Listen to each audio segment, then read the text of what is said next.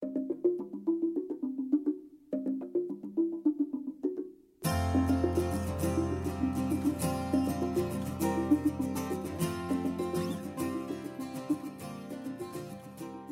everybody. Welcome to the Reboot Podcast, Wisdom for Work series. My name is Andy Crissinger. I'm the Director of Coaching here at Reboot and also a coach and facilitator myself. And today I'm here with my colleague, Ray Foote. Ray, good to be with you. Hey, Andy. Great to be with you.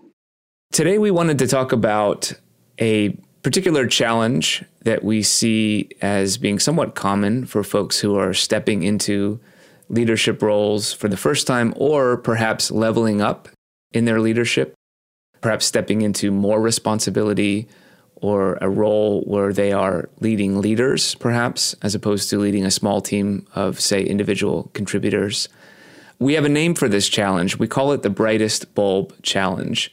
And again, it has to do with adjusting to a new leadership role, sometimes directly from an individual contributor role, sometimes just from one level of leadership to another. And so let's start by defining the contours of this challenge.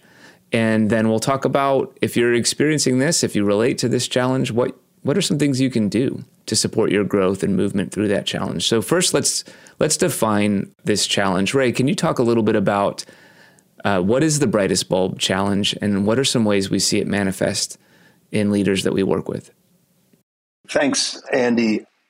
At its core, what we really mean by the Brightest Bulb Challenge is it's a leader who's going from making or cultivating or creating a thing to turning towards making, cultivating, creating a team. Right. So it's maybe another way to say that is it's moving from an individual contributor mindset where when we're in that mode of making a thing, it's a bit easier to see our contribution. We see the lines of code. We see the evidence of the copy that we've just written or the thing that we've built. And therefore, back to this idea of the brightest bulb, when we're an individual contributor and we're responsible for doing and making, excellence in that framework means being the brightest bulb. It means being an expert in a domain, and it means producing really high quality or high quantity amounts of that thing. Exactly. And it's quite tangible, right? It's very tangible. When we are making something, it's very tangible what we've made. Whereas when we're moving into a leadership role, perhaps for the first time, or maybe leveling up, as I was saying earlier, we become more abstracted from the doing of the work. And now our success as a leader is measured not by our individual contribution, but by the collective output of the group. So excellence in that framework means helping others shine, enabling the success, the collective success of others. And that's challenging for a lot of reasons that we're going to talk about, but at its core, we're abstracted personally a bit more from the doing and the completing of the work. Precisely. And the metrics of that success are actually quite different. And perhaps that's part of the core aspect of this challenge, right? It comes down to how we measure our own success. And how do we, and also not just measurement on a kind of KPI objective level, but also a felt sense. It's also an emotional felt sense of, am I contributing? Do I feel like I'm doing good work? And that can be a challenging move for folks to make, especially for craftspeople, people who have gone really deep on getting really good at a particular thing. It can be hard to not lean into that. So maybe here we could just pause for a second and talk about any maybe anecdotal stories, think about clients that we've worked with. Anything come to mind for you, Ray, that might illustrate how this challenge could show up in the life of a leader? As I think about many of the people that I work with, at their core, they started out their path, their journey of business and in life, fundamentally as makers. I recognize them as makers. And there is this shift that happens from being, let's say, someone who's making a film to someone who's actually now figuring out how to lead on a set and how to get the whole team to work together to make something happen. That shift is a really interesting shift to notice. Requires a different set of skills. That's right. And a different set of appreciation and almost a satisfaction in seeing the team flourish and a real sort of care to kind of see how people are moving on in their careers, but how the team integrates. I've often heard it described as the machine is really working. And the metaphor that can be pulled is, a high quality engine.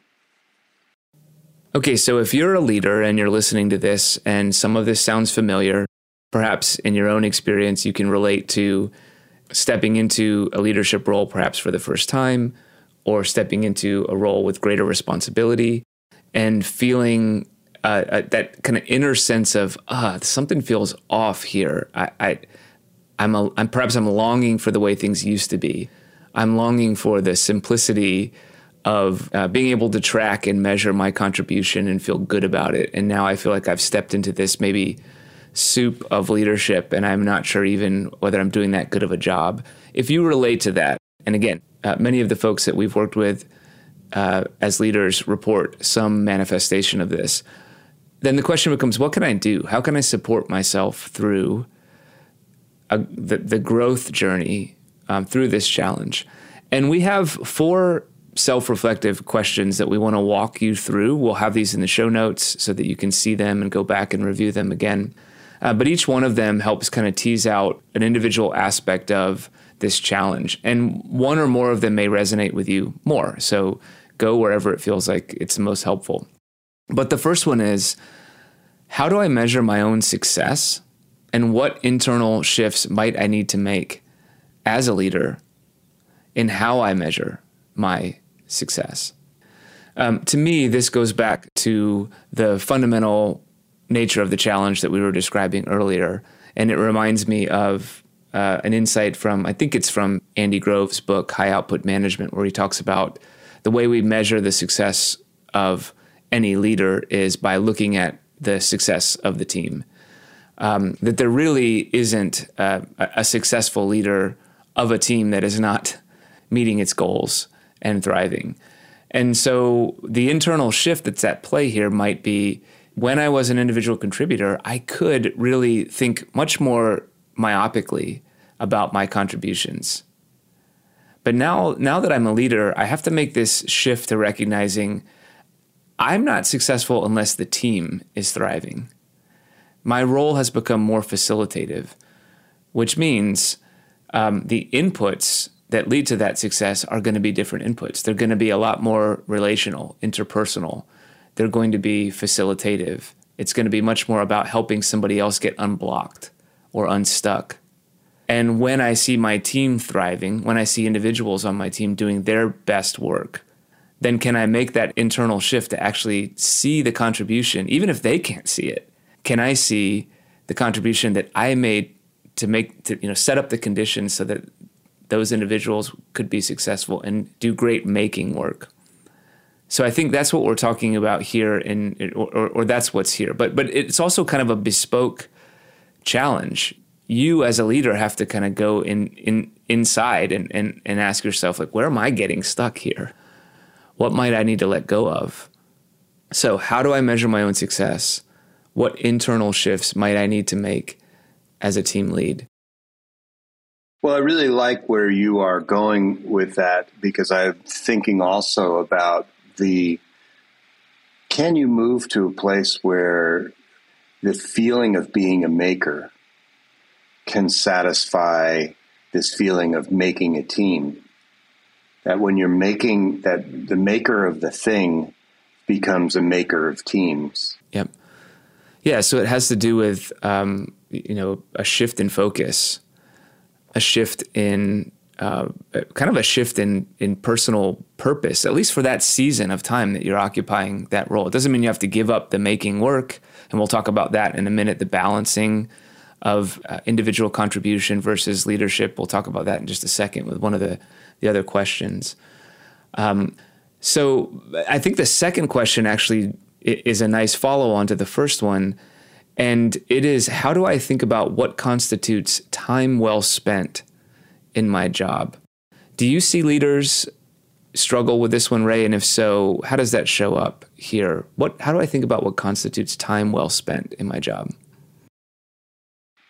Yes, I do. And I find that folks actually have to step into two very separate mindsets. Because in my experience with many of my clients, they're primarily holding both. In fact, both individual contributor and team lead at the same time. So there's actually a conscious, in the beginning, there can be a conscious reorientation to placing or creating space and a container for the team lead work when there's a natural center of gravity around focusing on the IC work, because the IC work can be so satisfying. So there has to be almost a conscious shift to say, okay, well, now I'm going to spend a day on team lead work, or I'm going to spend these hours on team lead work or for one-on-ones. And so being able to kind of quantify how am I spending my time can often show up as doing even a time audit is a fantastic tool to use to just see and be able to be objective about it. That's such a great point. And I would add to the time audit also perhaps an outcome audit, because one of the things I hear from leaders is, now I'm in this leadership role. I have a handful of direct reports. I'm spending all my time in meetings. I get to the end of a week and I feel like, what did I really do? What did I really accomplish? Now, that could be because you're in too many meetings and those meetings are not actually effectively used. The time's not well spent. So it's worth looking at that for sure. But it also could be that, like you said before, because the individual contribution work is so tangible and, the kind of dopamine circuits are so primed to feel good about when we produce the thing, that we're not seeing that, hey, in those 10 hours of meetings I spent over the last 2 days, we actually solved, these 3 really critical problems, and I helped these people get unblocked in the work that they were doing, which allowed them to produce XYZ.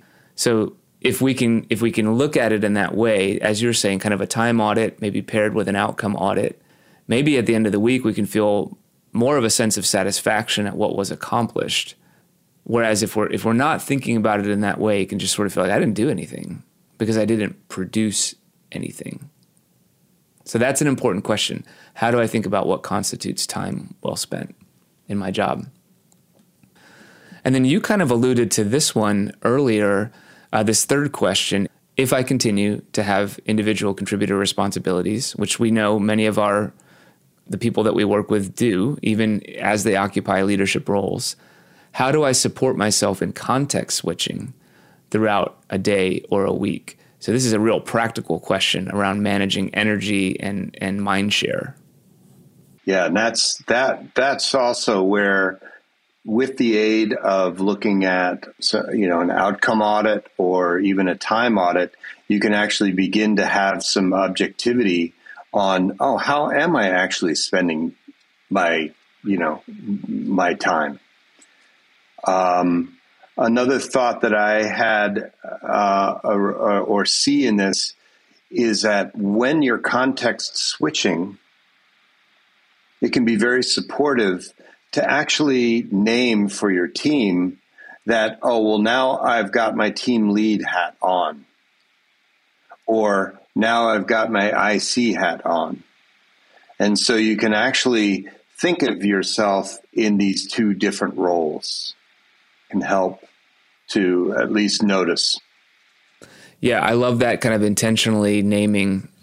Yep, naming kind of this is the mode I'm in, which is good for you.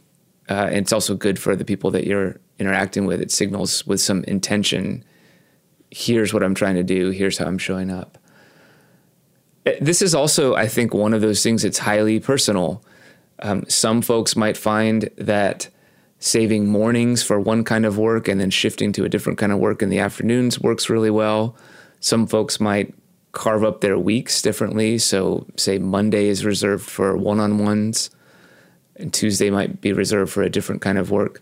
I think it's important to really have an honest self-assessment of, is this working for me? So it might be practical, say, to stack all my one-on-ones on Mondays, but how am I doing by the sixth one-on-one? Am I still showing up in the way that I want to? So, we need to have some honest self-assessment there, and also building in times for breaks appropriately, things like that. So this can get super practical, this question.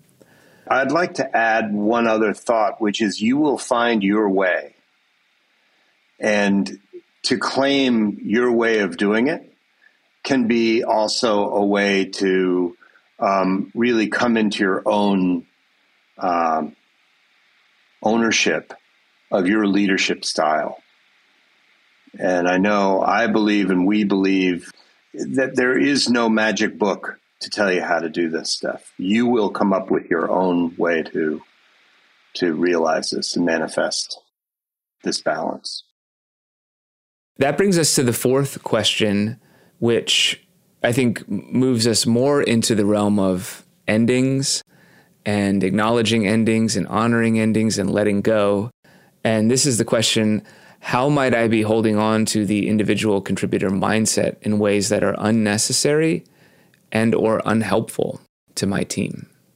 So here, what comes up for me is, like you were saying earlier, the individual contributor work can be so satisfying and it can feel so safe. We know we're doing well when we're doing that work well.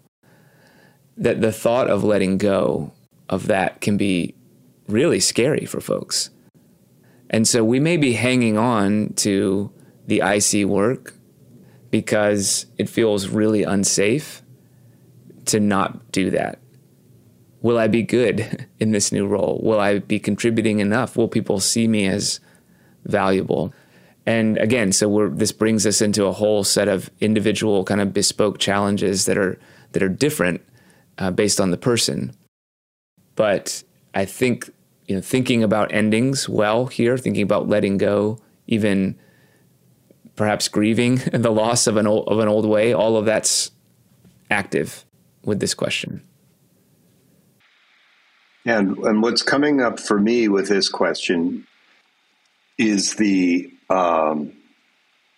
different time frames that you're dealing with. Mm-hmm. It can take 6 months to build a team, whereas it might take 6 hours to create a really satisfying thing that you're making.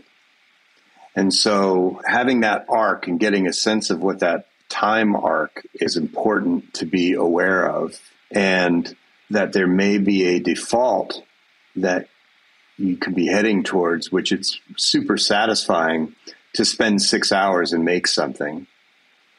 And yet that may not really be helping this 6 months from now. Where will you be with this team? That is such a good point. I mean, thinking about a longer time frame, longer term investments, investing now for returns that may not manifest until later, but they're the wise ways to invest and spend your time now. Such a good point. So again, these 4 questions we'll have in the show notes available for folks. You can go back and walk through these, journal through them. I'll say that this is the kind of transition that it can be super helpful to work through with a coach or a therapist. But there are some other things you can do if that's not available to you. Obviously, the journaling process of working through these questions individually is a great start. But you may also consider gathering some informal feedback from your team. ask your team, how am I doing with this transition? Is there anything you would like more of, less of from me? How's it working for you? Again, those are data points. It's not that you'll necessarily follow everything that you hear, but it's good to gather that feedback. Anything else that you can think of, Ray, by way of advice, if someone listens to this and says, yeah, this resonates, I'm going through this challenge, what can they do? Well, the thing that I would offer is that this is a really hard and challenging transition. And so to actually think about it as learning how to make something new. So if you can think back to a time when you were learning whatever it is that your zone of genius is or your artistry is, and thinking back to the time when you were learning how to do that, my experience is that a lot of those feelings will be the same. It may feel somewhat insurmountable in the beginning, but over time you will develop your way. And so actually engaging with that process and seeing it as a learning process and an opportunity to actually expand your ability to make more things at scale can be a way to support yourself. That is such a great framing, great words of advice. And I think we'll leave it there. And hopefully folks can dig into these questions, do some great journaling, and reach out for help when you need it. Thanks, Ray. Been great to be with you today. Thanks, Andy. Really great to be with you too. Good luck, everybody.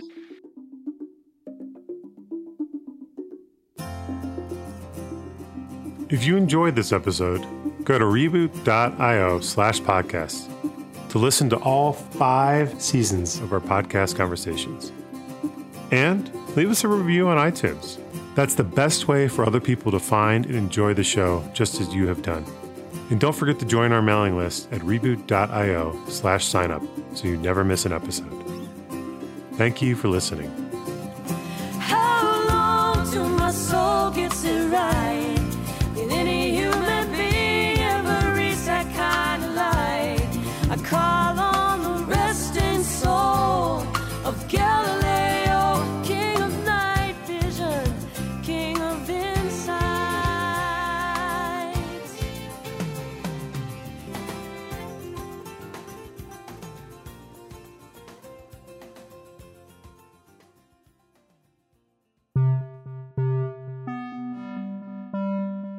Are you looking for new ways to level up your leadership? Journaling is a potent leadership practice and a powerful tool for radical self-inquiry. Setting aside 15 minutes to journal every day provides the opportunity to process your emotions, identify your strengths and weaknesses, and set long and short-term goals. It can also help you manage stress, improve your personal and professional relationships, and make better business decisions. At Reboot, we know that building and sustaining a journaling practice can be challenging. It can be difficult to prioritize the time, and even harder to know what to write about. In our free email course, 365 Days of Journaling, you'll receive daily emails with prompts and exercises to provoke self-reflection and self-discovery, and support you in establishing your unique journaling practice. Over the course of the year, you'll cultivate a deep, persistent, and honest dialogue with yourself and discover how journaling can sustain your ongoing growth and development as a leader. Learn more about this course and sign up at reboot.io/resources.